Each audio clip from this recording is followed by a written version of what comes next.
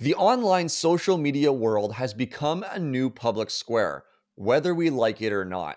Ideas are being presented, conversations are being had, and worldviews are being shaped by the things that we and so many others around the world are putting online.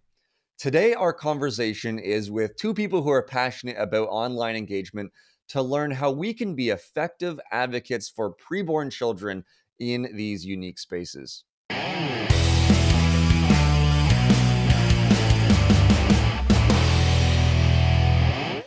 Hello, everyone, and welcome back to the Pro Life Guys podcast. My name is Peter, host of the show, and with me again is Cameron Cote, my good friend, my wonderful co-host, and wow, he's a model in that brand new T-shirt there. Oh, How are you, sir? they are good t-shirts. Very excited about our merchandise that has come in. We have 3 different t-shirts that you can check out. We've got water bottles, we've got mugs, we've got travel mugs. A lot of stuff in the store. Check that out, prolifeguys.com/merch, I want to say, or /shop or something like that. Peter, you can correct me. Slash shop, yeah, prolifeguys.com/shop. Yeah, so fired up about that. Fired up that the Houston Astros did not win the World Series last night at the time of recording, and so we don't have to worry That's about right. any scandals around that. Huge shout out to the Atlanta Braves. Big fans there, but that's probably not why you tuned in. You tuned in to hear Peter and I talk about some pro-life stuff, and today, Peter, we're doing something a little bit different. We often talk about something that happens on street corners and on doorsteps, and hopefully your online activism isn't happening on street corners and on doorsteps, or else you're going to get run over by a car or pushed out of the way by your sibling who's trying to get past you to get in back inside the house. Yeah, that's right, Cam. We are passionate about having good conversations and equipping others as well to have good conversations. You and I have seen time and again, and as I've mentioned so many times before, we've seen people have terrible conversations and just sort of a bad witness on the topic of abortion. And our goal here on the podcast has been to equip people to have those good conversations where you can actually see people change their minds, see lives saved, and see a culture transformed. But as I mentioned off the top of the episode, we live in a world where social media platforms, be it Reddit, Instagram, Facebook, Discord, and so many others, are a new public square, a new form of a public square, and perhaps a more important one in terms of the sharing of ideas. And so we want to talk about how we can use effective apologetics in an effective way on these online platforms. So Cam, we have a social media online engagement team. I don't know if that's the right term for it, but we have one as the Pro Life Guys podcast. So could you share maybe briefly what the goals of this episode are going to be, but also what the online social media engagement team actually does and what it is? Absolutely. So there's 3 core goals that I'm hoping that we can press through on this episode here. The first goal is, if you're spending time on social media, we want to empower and encourage you to use your time in a way that is going to shape people's worldview so that they don't kill their preborn children. We want to help you spend your time a little bit more usefully on social media, because if you're anything like me, I spend far too much time on social media not doing anything productive. I spend a lot of time just scrolling and liking random stuff. As I mentioned, I spend far too much time looking at MLB baseball content and other sports content and whatnot. And so, first of all, we want to motivate you and empower you to use your time on social media better. Second of all, we want to give you some training and tools for how you can use your time better so that you're not just running like a bull in a china shop, trying with your heart of hearts and best intentions to make a difference, but not really engaging effectively or not engaging in the most useful way, because your time is valuable, and it makes no sense to use your time in a way that isn't going to produce the best return on investment. And so the second thing is to give you some tools this episode for how to better engage online. And third, as you mentioned, Peter, we have an online action team, Pro Life Guys online action team, which meets regularly to offer not only training and encouragement, but also mobilization so that you can be kind of angled in the right direction if there's posts that we're seeing that deserve pro-life response, if there are engagement opportunities that we want to take advantage of. As you mentioned, Peter, there's a lot of people who are commenting online, and as I'm sure we're going to get into today, the conversation is happening whether we're part of it or not. And so we desperately need more capable, equipped, confident, and ultimately competent people engaging online. And so we're going to be doing a big recruitment drive this week, not only through this episode, but also through our Humans of the Pro-Life movement that we're posting this week as well, to recruit people for our online action team. That doesn't mean that you're having to sacrifice a tremendous amount of time if you're not in the position to do so.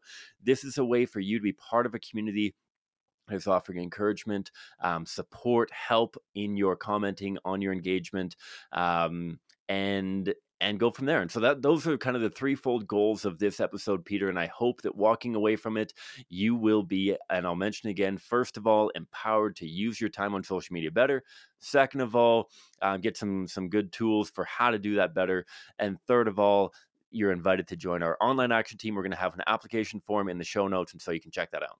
Perfect. And to do that, we are going to have two of our friends on who are going to share tips, tricks, just sort of a holistic picture of the best way to engage with others on the topic of abortion online. The first one is our friend Blaise Alleyne. He's a genius. He's the Eastern Outreach Director at the Canadian Centre for Bioethical Reform. He has been, this is his fifth time on the program, which gives you a bit of an indication of how much we like him.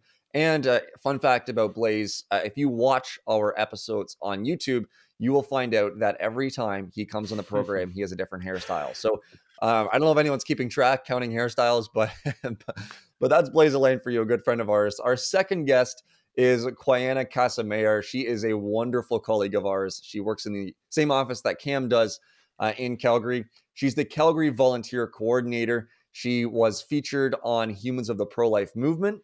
Cam had a great conversation with her as well, and she is one of the people spearheading this online engagement team behind the scenes. She does a lot behind the scenes, including for the Pro-Life Guys podcast with the online engagement team that many people don't know. But here she is, front and center. We're going to have a conversation with her and Blaise on how you can be an effective pro-life activist online.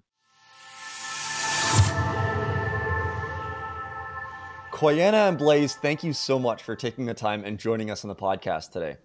Thanks for having me. I'm super excited for this conversation. Yeah, so great to be back on the podcast. Yeah, I'm excited to have you both on again as well. Now, one of the things that we've noticed over the past year during the pandemic, during the lockdowns that we've been facing, and just looking at some of the ways that organizations like ours, the Canadian Centre for Bioethical Reform, is still trying to reach people where the people are when we can't go door to door, when we can't go to street corners at various points throughout the last year. One of the things that we've seen, and we've done this as well, is focus on online engagement, online activism. Now, I know there's a lot of discussion about the effectiveness and whether this is something that we should actually do, but I'm just wondering, maybe we'll start with you, Blaise. Why would you say that we should do online activism? Yeah, I think some people ask, should we be having these conversations about abortion online? And the reality is that these conversations are already happening online. The question is whether we're going to be there or not. So I think because people are already talking about abortion online, it's super important that we can bring effective pro-life apologetics into that conversation that's already happening. So that might be a conversation that we're starting because people already have their attention on social media throughout the day. Or it might be a conversation about abortion that has started because they've seen us offline on the streets doing activism and they're talking about abortion after seeing the photos.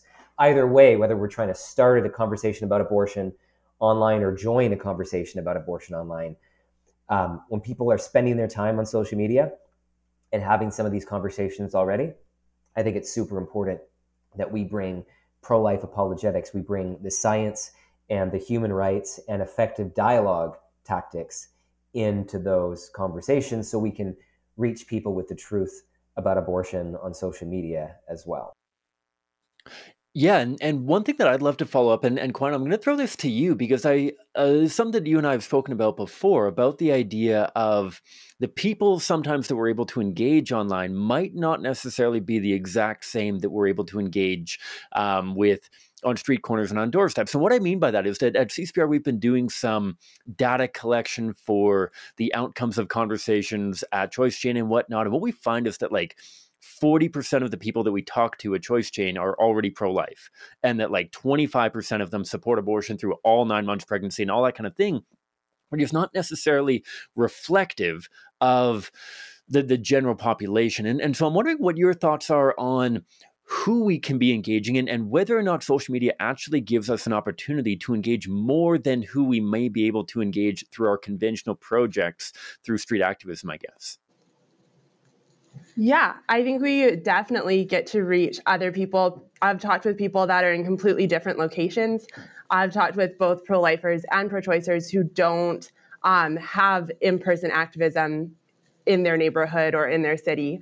And so it's really cool to be able to reach those people even without traveling across the country or into a different country.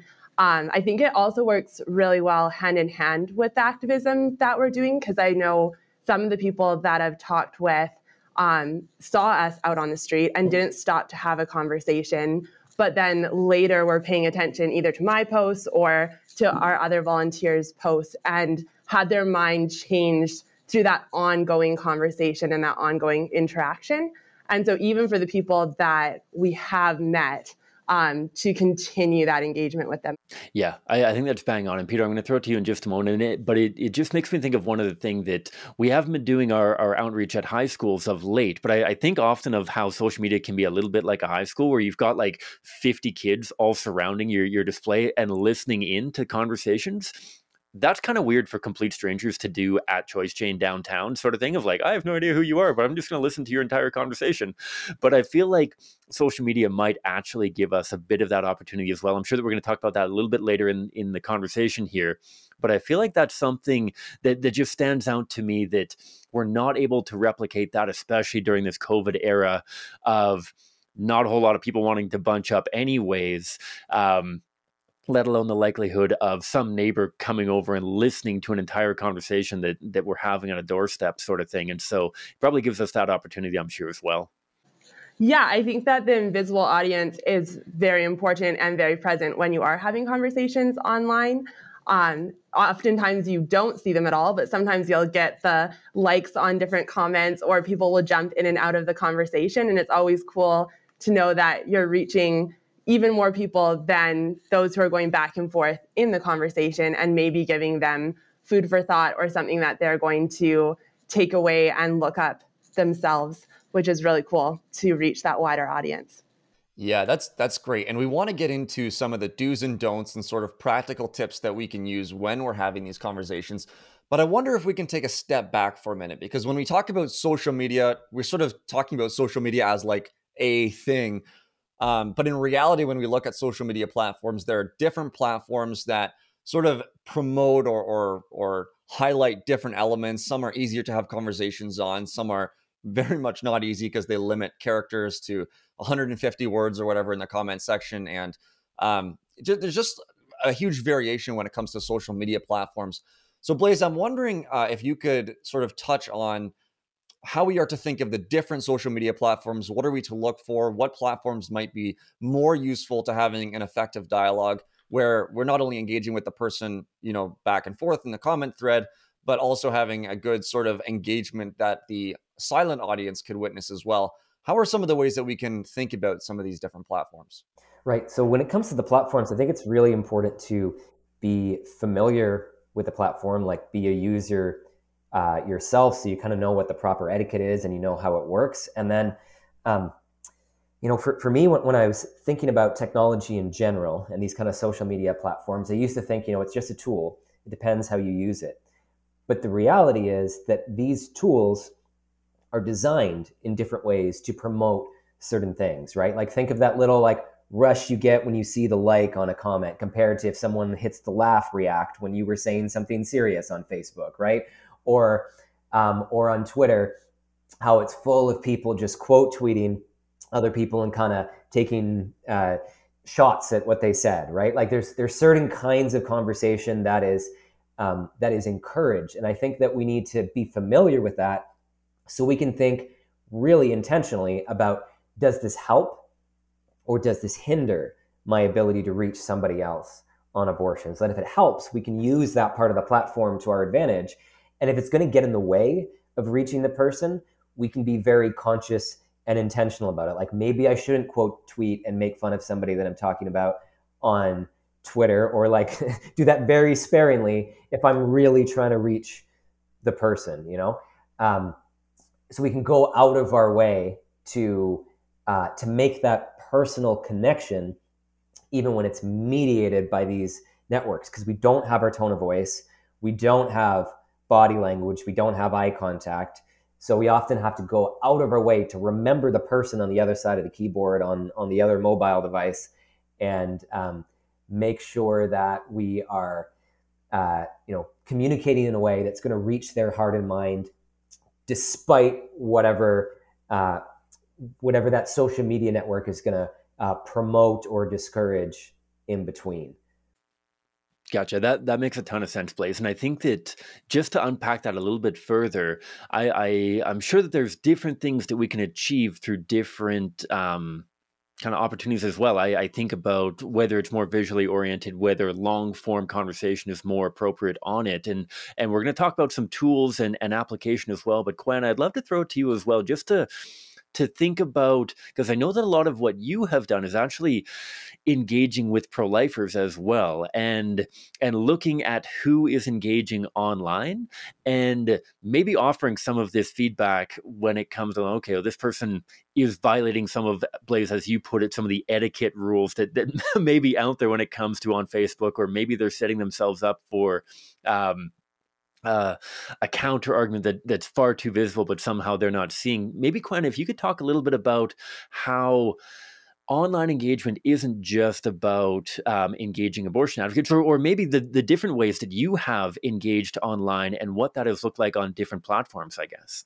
Yeah, I definitely think that if we're going to call people who are pro-choice out to have good conversations, we should definitely call people who are pro-life up to a standard of having good conversations also. So there are definitely times at which people are engaging in conversation but aren't being super helpful, or aren't really talking about the topic of abortion, but are rather engaging in name calling or things like that. And it is, I think, all of our responsibility to kind of man our own side as well, and just encourage each other, like, hey, let's actually stick with the points this person made. Let's be gracious and generous in the replies that we're making, and also cautious. As Blaise said, we don't have our facial expression, we don't have body language, or even the tone of our voice. So sometimes unintentionally things come off as sarcastic or rude that we weren't meaning to.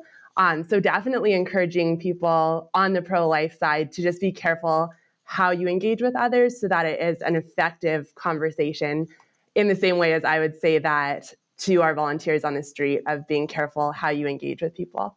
Yeah, so those are helpful things to think of, and certainly, like you said, something we're trying to be cognizant of when we're on the streets as well. But having conversations in the streets is in many ways very different than what we're doing on the sort of social media platforms. And so I wonder, as I'm thinking, I'm putting myself in the shoes of someone who might be like, okay, I haven't done this before, but maybe I'll take a stab at it. I'll give it a shot. I'll try have a conversation. I'll see how it goes. How can I get started? How can I sort of think, okay, so I want to get started. I want to have these conversations. Where do I begin? How do I think? Should I be equipped in any way? How can I get started? That's a really good question. One of the biggest things I'd encourage people to do is get the training in the same way, again, as we do for in-person activism, but we have an online action team that's providing training and support to people who are engaging in these conversations. And so that's a great place to start with the training. Listening to this podcast, hopefully we can give you guys some good tips to get started with. And then really putting it into practice, I think, is where you grow. Blaise had some thoughts on kind of what those steps look like of getting confident, and I'd love to throw it to him and see what he has to say about that. Yeah, sure. Well, I mean, I think when I think about acquiring skills in general, and I think this is true about apologetics, you usually start with the first stage where you just don't have the skills, right? Like you don't know the apologetics, you don't know what to say.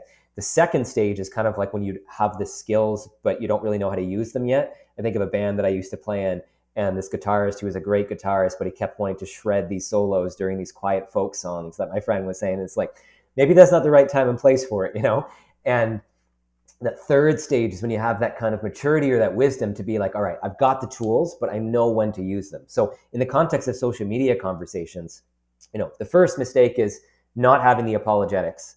But once you have the apologetics, the next mistake is, trying to do it all at once, right? Like the equivalent of trying to shove the guitar solo in the song is, you see a pro-choice comment and you go and you give a whole pro-life treatise on like absolutely everything that they said and how it was all wrong and all the arguments that they missed. And the pro-choice arguments maybe they didn't bring up, but they might bring up next, and how you can respond to those, and like doing it all at once. And I mean, put yourself in the shoes of the person on the receiving end, right? Like if you just shared your opinion on something that you're passionate about on social media, and somebody comes back with like a 3,000 word essay that includes like 17 footnotes, like you're not very likely to be persuaded, right?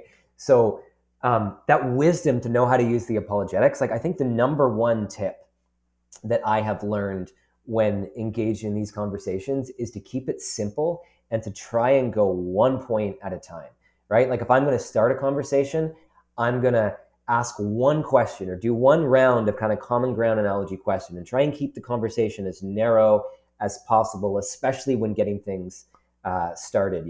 I've got this apologetics in the background, but I'm going to take one argument off the shelf and see if I can use that to get a conversation going. Yeah, and for those who are starting out, like Blaise has been doing this a lot longer than I have, but that was a really helpful tip for me as well, of just narrow that conversation, really ask like one question and expect them to reply. I think sometimes we think we have to monologue of like, I'm not going to get a good reply even if I ask the question, but I think if we keep it narrow, then people are more likely to reply, and to just encourage people that you can move through those 3 steps of becoming proficient in a fairly short amount of time. If you're being intentional about, okay, I'm going to look at the comments that I've put, I'm going to figure out how I'm going to make the next comment better, or even just editing your comments before you put them up, taking some time to think about that is really helpful as well.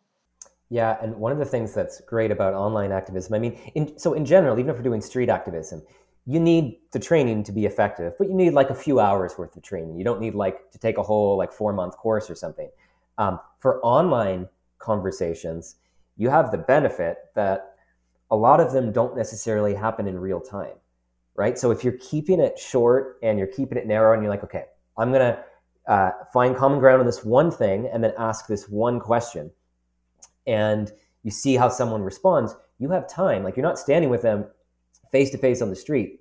You have time to think about your reply, to ask a friend, to if you're part of the online action team, go to the team for feedback. Or with Toronto Against Abortion, we have some of our volunteers who will sometimes come to our group chat and say, like, I'm having this conversation on social media, I don't know how to respond to this. Like you have that opportunity to get feedback when you're taking things one step at a time in an online conversation as well. Yeah, absolutely. And I think that's so important for people to be aware of, that there isn't necessarily that time pressure. We've worked with volunteers, Quiana, obviously you have a ton of experience with this, especially as we focused on door knocking, about how like that first moment matters. And obviously all of us have that experience from Choice Chain, where if you don't get that second question in, you might lose that person entirely. To be able to have that opportunity of reflection and throw it into, Quiana, you've mentioned the online action team. We have this WhatsApp group that we've got a dozen or so people in who can help out with conversations as it goes.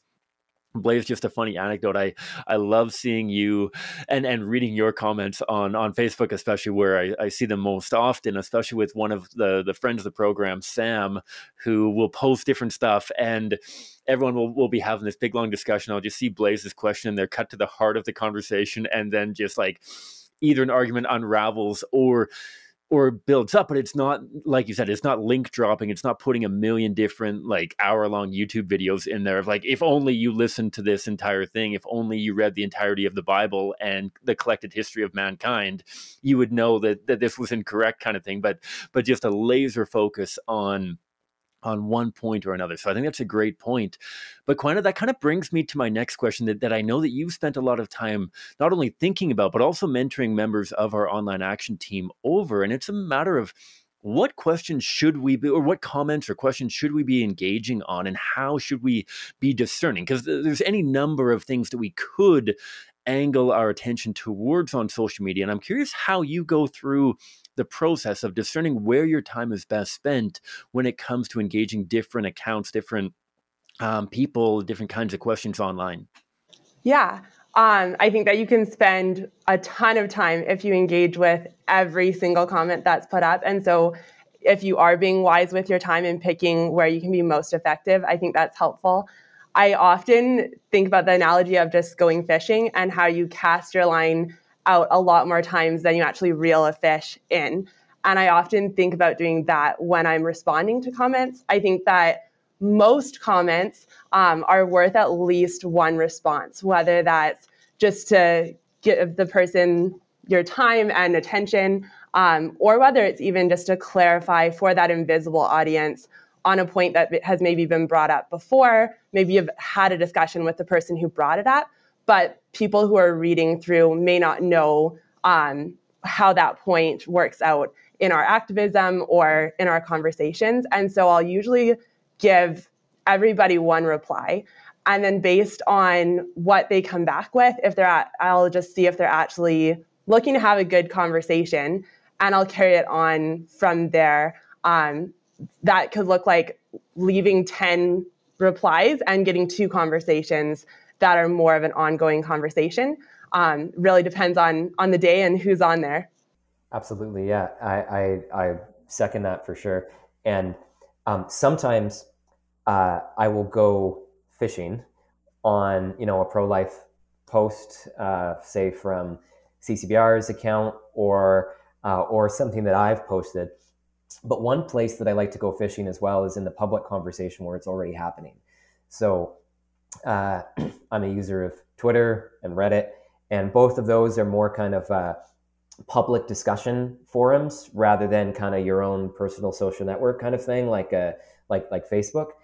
And I have an advanced search that I have bookmarked on Twitter, which is like pro-life or pro-choice or graphic images or fetus or all these terms, and Toronto or U of T or Ryerson or Union Station or within 30 miles of Toronto, like something for the location. And I get a huge stream of fish who are talking about the abortion issue, oftentimes because they've seen our activism around the city. Or if it's on Reddit, I'll go to the Toronto subreddit, or when we had an internship in London, I was monitoring the London subreddit. And every now and then I'll search for the term abortion, or I'll keep an eye on the headlines. When those conversations start, I will often join in and cast my line into those streams. Who is making a comment? It's also helpful if somebody has gone and posted a photo of activism and doing some of our work for us and making those photos visible. But who might be open to conversation here? Who've said something that is false and not true, and I might have an opportunity to charitably correct or provide some of that apologetics or information into a conversation that is already happening. Join it and cast my line there. That sounds great. Okay, so you guys have given some pretty helpful tips, moderating our tone, making sure that we're not just speaking to the person we're commenting to, but sort of to a broader silent audience, being concise, not writing our essay and link dropping and having a sort of link war. My professional says this, and they respond with my professional says this, and it goes on, and it's very ineffective, and 0 people read it because it's so long. I wonder though, so when I've looked at some of our social media platforms and the comments that they generate, a lot of the comments are from people who we would consider trolls, whether they would themselves or not. But they sort of have a mission of following CCBR and the Pro Life Guys podcast and some of these other pro life organizations, commenting on everything, being sort of trying to be as sort of out there as possible with the comments, painting a certain picture of us that doesn't happen to be true at all. Do you have any sort of tips in terms of responding to the trolls? Because, if you respond to someone who has a specific question, they're genuinely curious about something, that seems pretty easy. You make the comment and you can sort of have a bit of a dialogue back and forth with someone who's willing to learn and engage with you. But it seems like there's a lot of trolls as well. So do we respond to them? Do we not respond to them as well? As you mentioned, Quiana, giving them at least one comment, even for the most ridiculous of comments that they post on our platform, on our pages. So do we respond? Do we not respond? How do we select who we respond to? Quiana, help us out here.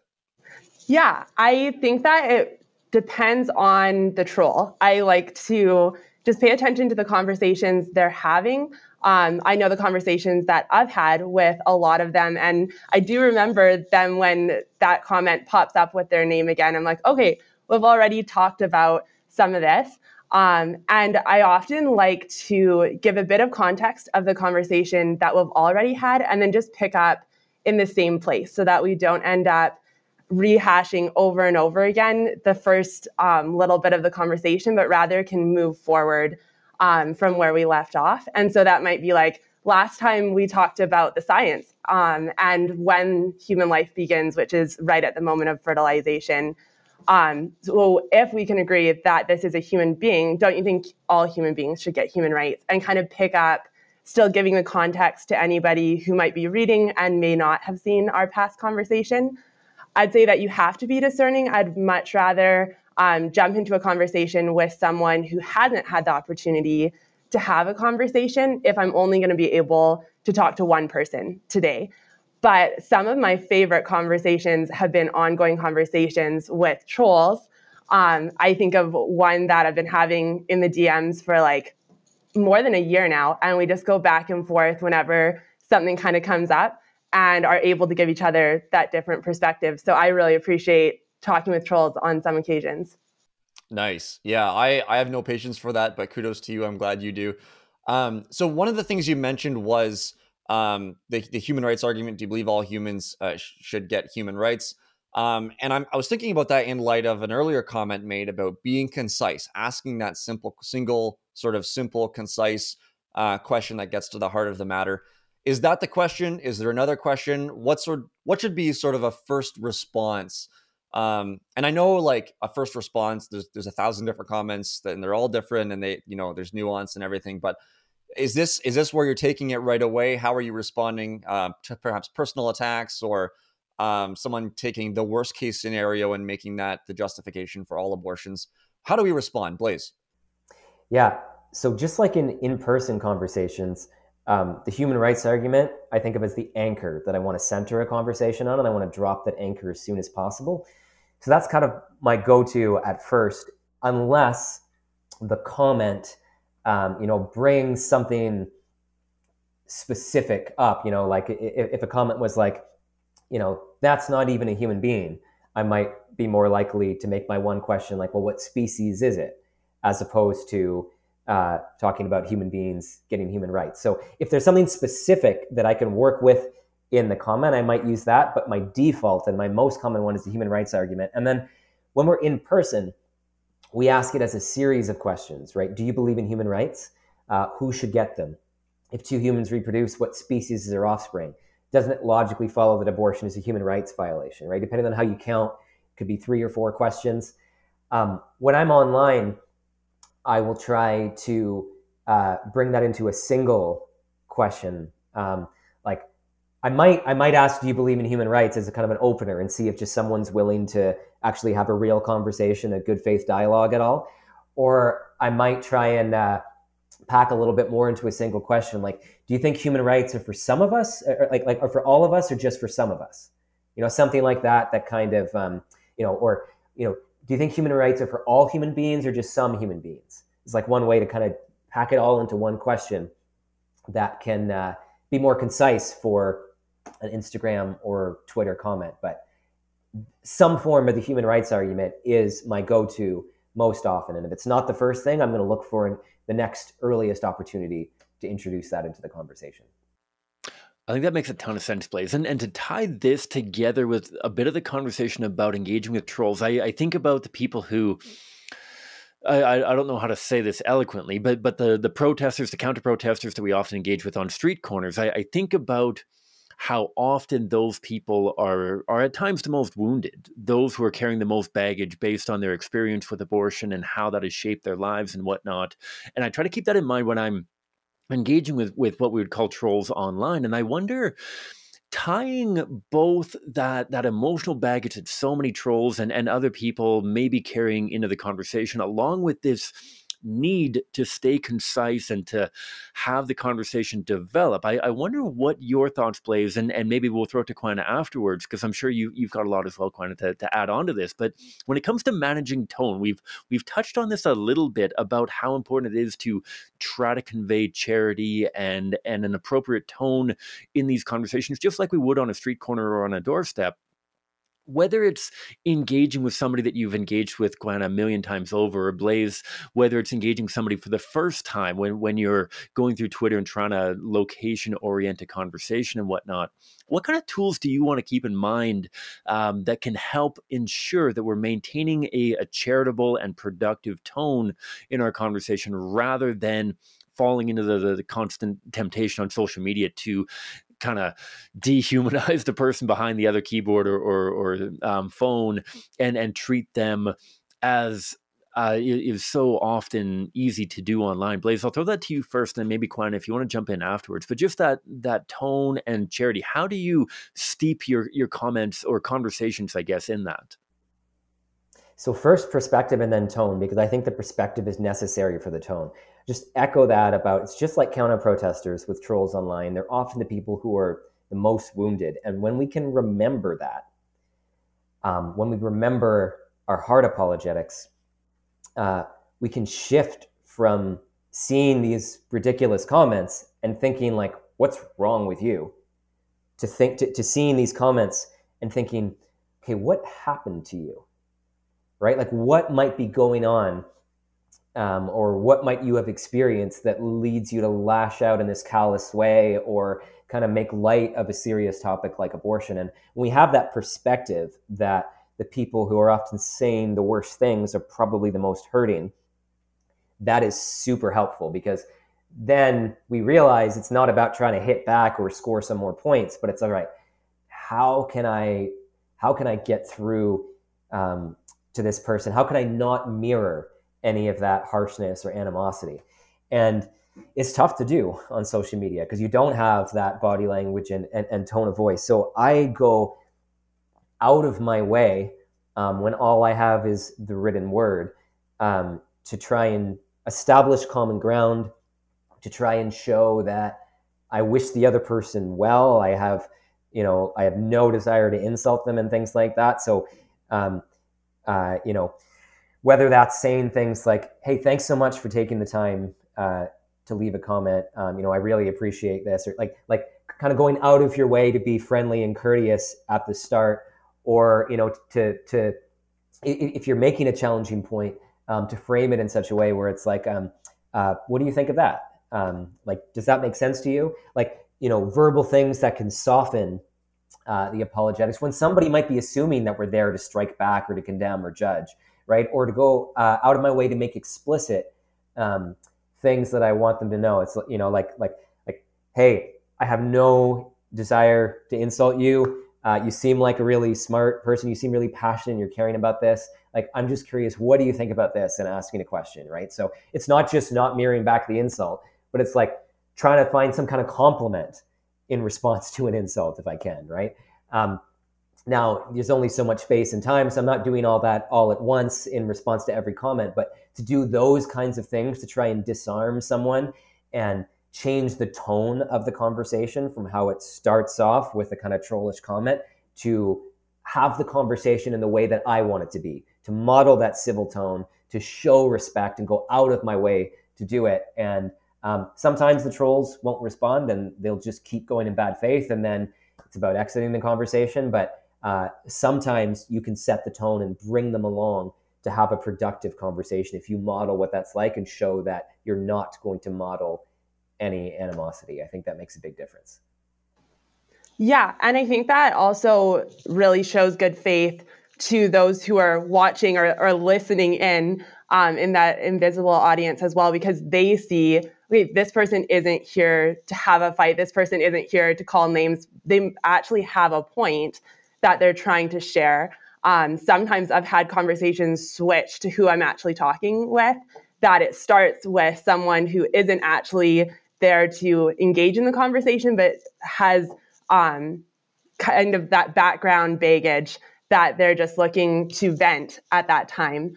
And then somebody else jumps on who actually did want to have the conversation and actually wanted to see where you're going with the question. So that's always really cool. I've also had times when I shift away from the invisible audience because someone shares something that is personal. I've had a conversation where someone shared that they were going to have an abortion, and I right away jumped into the private messages with them for their sake, because I don't think that they're going to want everybody online seeing this conversation. I don't think they're going to open up in the same way as they would. And I've done that in other conversations too, just sending them a message of like, I've so enjoyed talking with you. And I'm just curious, like, can I ask what led you to these conclusions, or why you're passionate about this cause? And so I guess keeping the invisible audience in mind sometimes, and sometimes just zooming in on that person you're talking with. That sounds really good. And that reminds me of a conversation that we had way back at the very beginning of the podcast with Laura Clausen. And we were asking her about some of these folks as well, some of these trolls as well. And she said, yeah, they're trolls, but they get pregnant too. And that really, stuck out to me. And that really highlights sort of what you guys are saying, and that, yes, they might sort of have nefarious, they're not trying to engage in a good faith conversation, but being kind to them and responding with respect to them. Yes, you're recognizing that there's an invisible audience, but you're also recognizing their humanity as well, and trying to show that in the conversations you have, bringing it to the DMs when there are personal things coming up. And so that's really, really good. Now, sometimes, and perhaps with these same conversations or with others as well, you get personal attacks. You get people who attack your character. Blaise, we had you were just on a Humans of the Pro-Life Movement episode with us on the podcast. And on Instagram, there were some pretty colorful descriptions of your character and your person. I'm glad I know you better than that. But they like to get creative in the way that they describe you and have these personal attacks. How do you respond to these personal attacks? Are you responding to them directly and being like, I have like 20 friends and they all say that's not true? Where are you going with that conversation? Yeah, I think that personal attacks, the first thing I'd say is not to take personal attacks personally, but rather to realize that this person has a problem with abortion and has a problem with seeing these images. And so starting with that of like, they may be directing this onto me, but it doesn't really make sense that they're upset at me because they don't know me at all. And so starting with that perspective shift, I'd say. And then I like to actually just show the aspect of this isn't about me. And so I'll often just assume the worst and say, okay, so what if I was the terrible person that you think I am? Would that mean that abortion is right? Because I'm saying it's wrong. And if I'm a terrible person, what I say must not be right. We wouldn't do that with a different issue. Like I think about racism. If somebody who did not have a good character and a good reputation said that racism is wrong, it wouldn't follow that because of that statement, racism is actually a good thing. Rather, we would look at the issue itself and weigh it on its own merits. And so that is how I kind of look at it in the conversation. Let's actually evaluate whether abortion is right or wrong, rather than whether I'm a good person or a terrible person. And so I'll kind of not skirt around the issue, but just redirect back to the topic that we were talking about. I know sometimes with like little mistakes like typos or whatever, that can almost turn into a personal attack too. You feel like you can't post anything without editing it and making sure it's absolutely perfect. But I've had a few times where I just kind of be personable and recognize the fact I make mistakes. I'll say something like, I am so sorry, I was typing way too fast and clearly should have spell checked that, or something like that. And it actually turns into a better conversation because they realize like, oh, wait a minute, there isn't a computer on the other end. There's a person who makes mistakes just like me and is acknowledging that and just being present in the conversation. And so sometimes you can even take what could be a personal attack and rather make it into ground for an even better discussion and for them to relate to you a little bit better, I guess. I think that makes a ton of sense, Quiana. I'm going to throw it over to you, Blaise, just for a couple of thoughts on you as well. But one thing that springs to my mind is that not that we should be treating conversations about abortion like a game, but I think about it sometimes like smack talk. When I'm playing sports, which I often do, it is far easier to fall into criticizing the other team when you are behind, when you're trying to get them off of their game, when you feel like you've lost a step and you're trying to even the playing field by getting inside their head or something like that. Often that's not done out of malice. I must admit that when I'm playing, I play a lot of baseball, and regardless of whether my team is ahead or behind, I am often talking to the batter to partly because they're friends, but also partly to get inside their head. Sorry for any of my baseball league guys that are listening, and you think that I'm just being a friend. No, I'm trying to get inside your head as well. But I'm not doing it out of malice. It's not like I'm trying to be mean to them, or like it's not like their job is on the line or something like that. I think that accepting that some of the commentary that is coming from people behind their keyboards is probably not they're fuming mad and kicking walls and they just want like your expedient death kind of thing, but rather they think that they're just having fun by posting weird comments and that sort of thing. So that's something that springs to my mind. But Blaise, what do you think about that? Yeah, I mean, like you have to remember that the trolls don't know you. I presume. Maybe sometimes they do, and then it's a personal relationship kind of thing. But usually it's a stranger who's talking in that kind of way. And I often think of the same technique that I learned from CCBR way back when as an undergrad student for in-person conversations, which is just to focus on being proactive rather than reactive.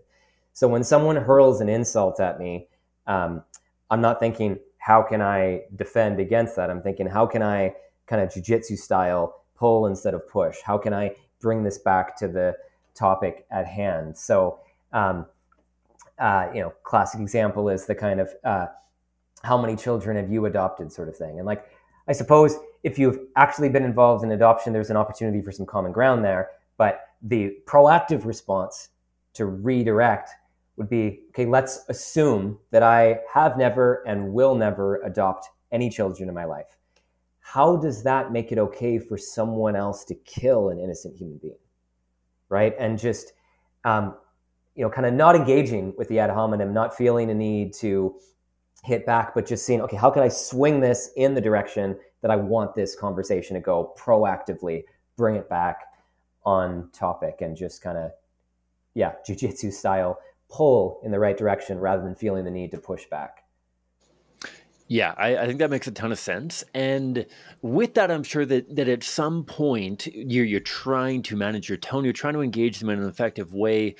But at some point, I'm sure that you get to a breaking point when you realize that your time is better spent on other comments, on other engagement. And I'm wondering, Blaise, maybe we'll throw that to you, and then Quiana, you can jump in as well on how do you. So we've talked about discerning how to get into a conversation. How do you know that it's time to get out of a conversation, and how do you do that, right? Because it's tricky to do online just as much as it is to do in person, because you don't just leave a conversation hanging entirely, because then it seems like you didn't have an answer to that question.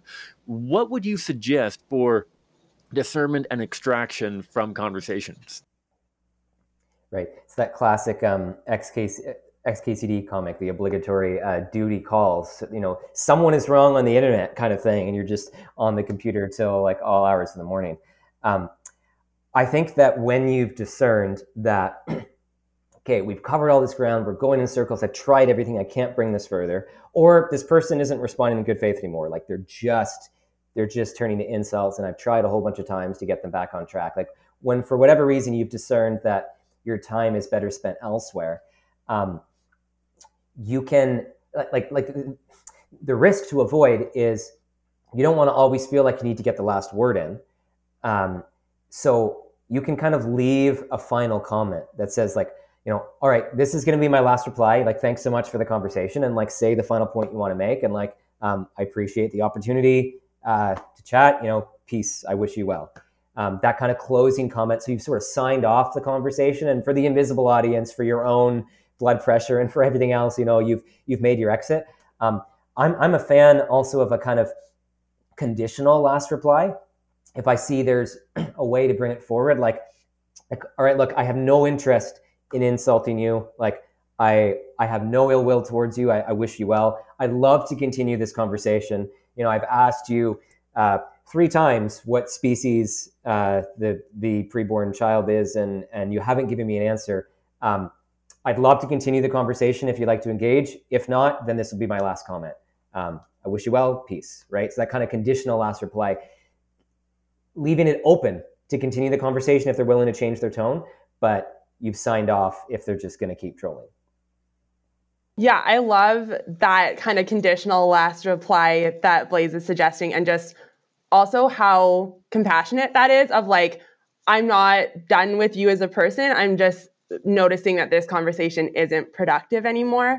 I often think about something that Cam, you've said in the past too, about if someone has swung so far that they're making really ridiculous statements, not burying that. I think about a few of the statements that are probably the most horrifying, of like eating babies or things like that.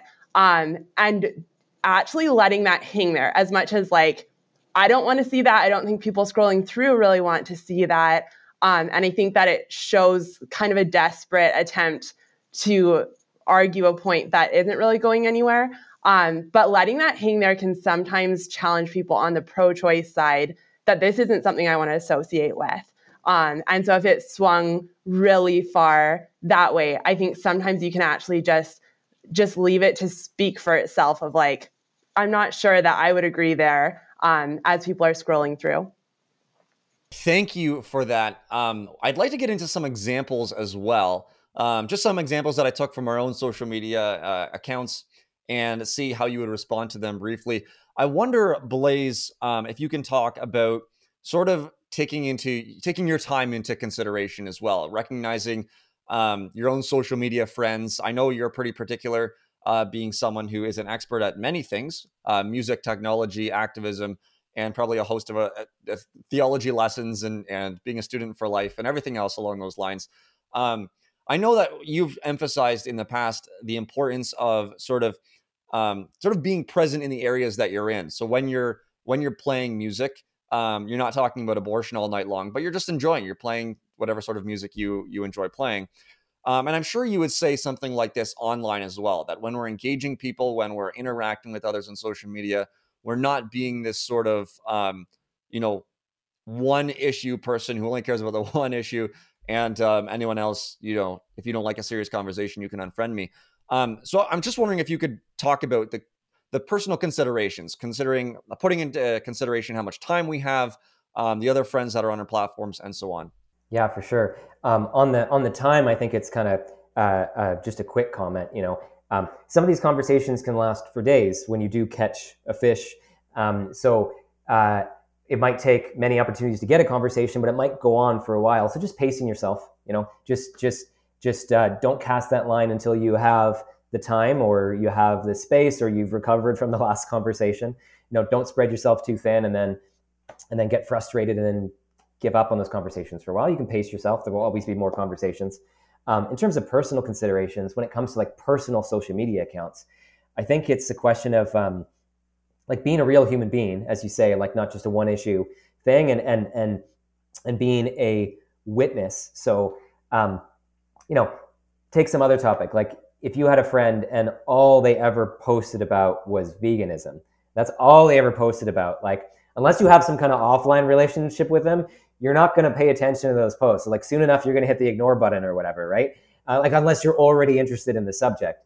So it helps to be a real human being, and but that can mean sharing your pro-life views at times. And I think I encourage people to do that if you can.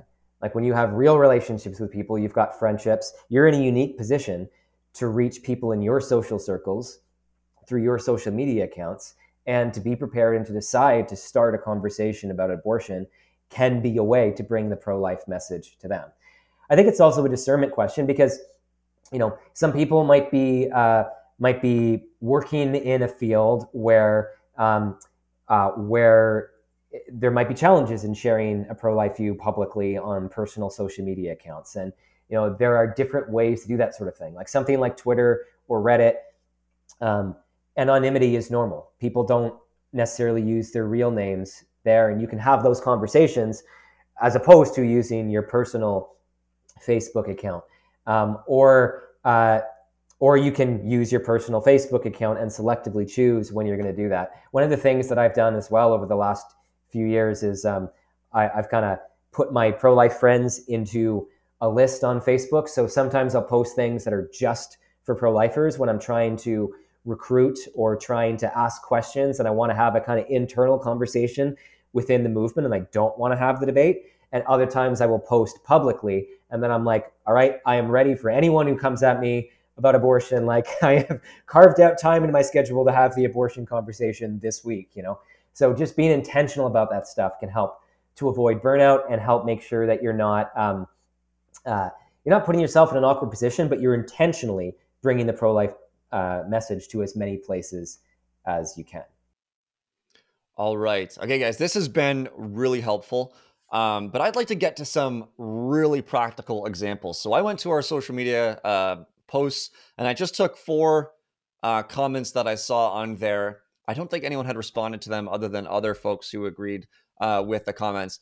But I'd love to hear what you would, how you would respond, where you would try to take this conversation. So here's the first one. I'll start with you, Quiana. And I quote, "You can't give human rights to a fetus without stripping them from the pregnant person. But you don't actually care about every life," end quote. So a few things here. You can't give human rights to a fetus unless you're actually taking those human rights away from the mother. The pregnant person is a politically correct phrase that I don't use. And then it's like you don't actually care about every human life. So in a sort of comment about your position, give me your question, your statement. How would you respond to that? Yeah. For starters, I'd skip the last part of you don't care about every life because I just want to demonstrate that rather than defending myself there. And I'd probably start with a question kind of like Blaise asked earlier of like, should all human beings get human rights or just some of them? I really want to flesh out whether or not they're looking at a fetus as a human being to begin with. But then I think where I'm going to aim this question is towards talking about the hierarchy of rights. And if we do have 2 people whose rights are in conflict, then how do we handle that situation? And talking about the fact that the right to life is a very basic right that we can't have the other rights without. And so just challenge them of, can we give both people basic rights and then build from there? Beautiful. Thank you. Yeah, very clear, very simple questions. So that's really, really helpful. Blaise, this one's for you. Here's another comment, and I quote, "Abortion isn't wrong. It's life-saving healthcare for human beings with human rights," end quote. And now I know, you'll notice this as well, but I'll just say it for our audience. One of the things that this post is getting at, even though it's not saying it specifically, is sort of abortion is okay in terms of, health of the mother, right? That's what we're talking about. It's life-saving healthcare.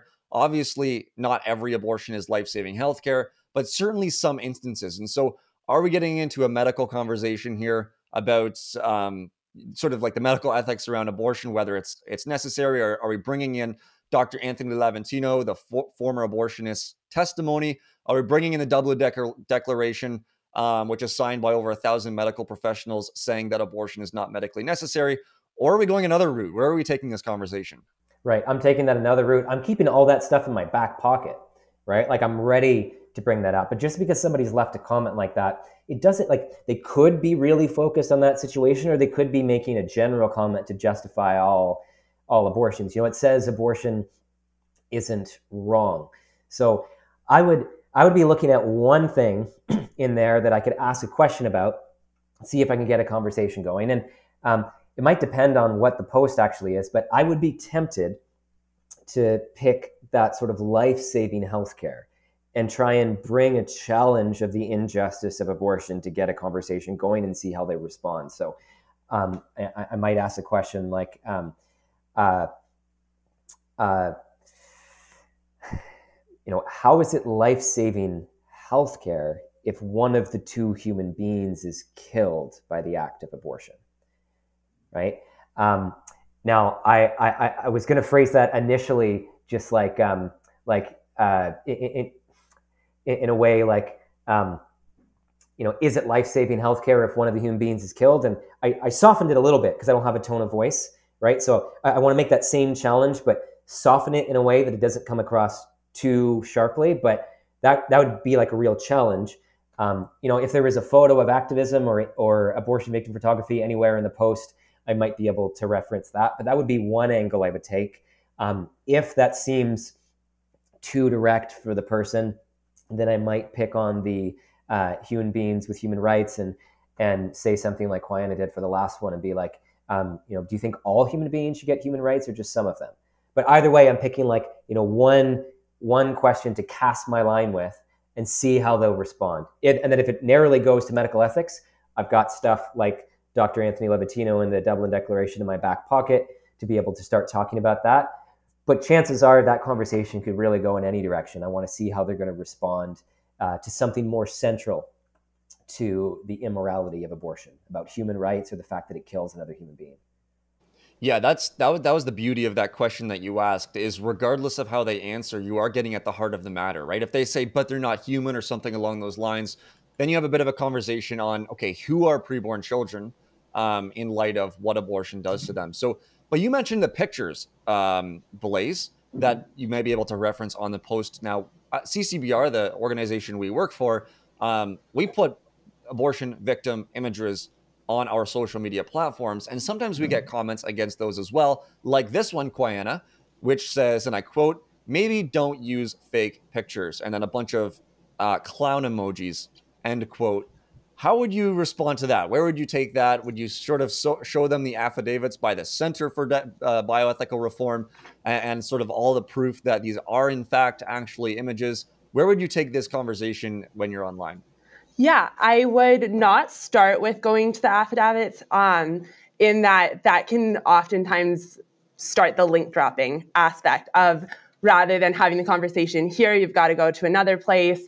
I would usually start by just asking them like, okay, so what do you think that a fetus of this age would look like after an abortionist finishes with them, and get them to really think through that for themselves. I'd encourage them like, why don't you look up, if you don't think this picture is accurate, why don't you look up what a fetus of that age looks like and look up what abortion procedures entail, and just kind of leave it at that.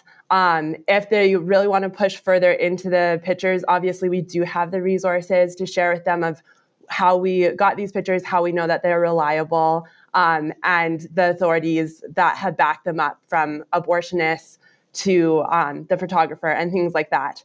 But I generally wouldn't start with that approach. Yeah, so you're starting with that simple question. You're starting with a challenging question. Again, that gets to the heart of the matter. If you, so if any of our listeners are thinking about joining our online action team or just doing engagement yourself, these questions are particularly useful to write down. Maybe go back, jot them down, because you might be able to use these particular ones or a variation of them in the conversations that you have. All these questions really getting to the heart of the issue and really sort of showing the care and concern you have for that person, and being a witness to the silent audience as well. Blaise, one more for you, and I quote, so basically what you're doing is forcing young girls to have babies. Sounds very pro-life to me, end quote.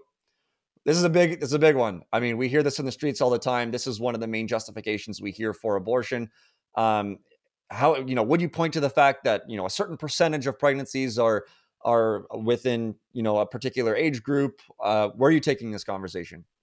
So when that's happening on the streets, I want to challenge that framing, right? The whole like forcing young girls to have babies, like that is like, all we are saying is that if somebody already has a baby, that we shouldn't kill them, right? Like the only situation where you'd be forcing someone to have a baby would be in the case of sexual assault, which is totally wrong and we are totally against.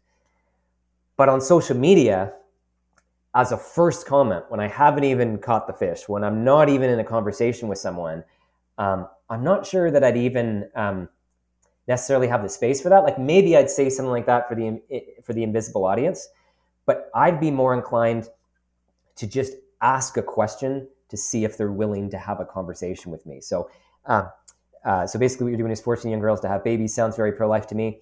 I'd ask, do you think abortion is okay in all situations or only some?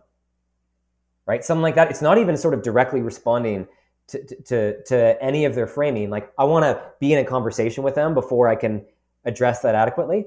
I'm just going to try and get them in conversation. It's a way of asking, like, do you think it's only if a mother is really young that it's wrong, or do you think abortion is okay in any circumstance? Like something like that, open-ended question. It's basically a version of how we'd start conversations on the street. Like, what do you think about abortion? I'm just being a little more specific. Do you think abortion is okay in any situation or only some situations? And see if they will engage more productively and start a dialogue. That's where I'd probably go with that one. Perfect. Well, folks, thank you so much for that. As I wrap this up, I'm just wondering, is there any final comments that you might have on any of the things we talked about? Any final encouragement, perhaps, on why doing this sort of engagement is helpful, is useful, is something that we as pro-lifers should do? Any final comments before I wrap this up? Yeah. So when I've talked about online apologetics with people before, I realize that sometimes I just assume that it's worthwhile because I've been having these conversations online about abortion for 18 years or something, but on all sorts of topics. Like, it makes sense. Like, I spend so much time on the internet. It makes sense for me to have these conversations on the internet, but people will ask me, like, well, do you really think it's worthwhile? Facebook conversations are so counterproductive, and I just wouldn't even think about starting the conversation there. And I guess I would just want to encourage people, especially if you keep some of these tips in mind, despite how corrosive some conversations can be by default on social media, it doesn't have to be that way. And if we bring these apologetics and these dialogue strategies to conversations that may already be happening about abortion, or to places where people are already putting their time and attention, we can have productive conversations that don't mirror what's awful about social media, but we can have fruitful and productive conversations when we put this stuff into practice. So I would just want to encourage people to give it a shot. Even if social media conversations seem awful at times, they don't have to be, and this is how you can make them very fruitful. Yeah, I think that I would agree with all of that. And I would just add, for anybody who hasn't had the conversations yet, or maybe has tried this on their own and have been intimidated by the process, one, that we would love to support them and have them join the team, walk with them through the points we've brought up, but others as well, so that it feels doable. But also just really challenging them that they can be part of these forums.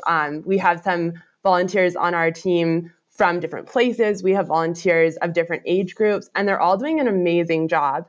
And I think that variety of people also brings a strength of, like, different people are going to resonate and connect with different people. Different people have different life experiences. And so we need that kind of variety. This isn't just for young adults who are naturally on social media and finding themselves inclined to be there. If you want to join the team, even if you don't have a ton of experience, we would love to have you join us. And you can make a difference. Learning those techniques and steps can seem really intimidating. I know that I started almost 2 years ago now. And when I first started, I actually just started scrolling back through social media. I saw a bunch of the conversations Blaise had been having and other staff members. And I was like, okay, I think I can do this if I just kind of copy and paste almost. And from there, I felt a lot more confidence and really started to hash out some of these principles for myself. And so feel free to start, even if you're not going to be perfect in starting. But I think a lot of the tone and the heart that we've talked about is just the right way to start, so that you have the right intentions and really care about the person that you're talking to. This has been really helpful. This is a helpful reminder for me, and hopefully it's helpful for all of our listeners as well. Quiana, Blaise, thank you so much for taking the time and joining us in the program. Thanks for having us on. Thanks so much for having us. Great conversation. That was a wonderful conversation with Blaise and Quiana. Very helpful tips and ideas and ways to think about how we can engage with others on the topic of abortion online. Cam, I know you have final thoughts because you always have final thoughts, but if you're going to include final thoughts, please include again just how we can get involved with the online action team and anything else around that to wrap this up. Absolutely. So our online action team, again, we're going to have an application down in the show notes that you can apply to be a part of our team. And what does it mean to be a part of the team? It means that you're going to be part of an online community of people who we have a WhatsApp group and a few other groups that we kind of share ideas and ask for support and guidance when it comes to conversations we don't know if they're going the right way. We're going to have every Saturday, I do some office hours where it's just an open invite to a video call where if you have questions or you want to practice your conversation skills or anything like that, you can come in for that. We're going to have suggestions for where people can get involved with online engagement. And we're also going to have practice dialogue, which is a new thing that we're going to be doing. Many of you who are involved in a local group or have done pro-life outreach before know the value of mock dialogue, having practice conversations back and forth with people. We are going to be doing that online. And how that's going to happen, another colleague of ours, Kana Mendez Campos, who's in Vancouver, great friend of ours. She is actually going to be helping people develop their written or text communication skills on the abortion issue by just messaging back and forth with you to help you hone your skills. And so you get a lot of support, you get a lot of guidance and pointed in the right direction. So please do apply to be a part of our online action team. Registration form is in the show notes.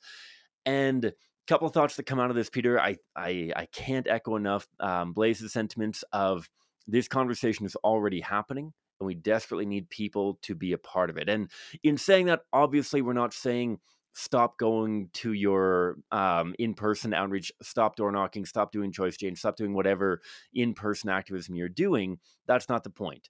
Absolutely, you can never replace face-to-face conversations on the issue of abortion.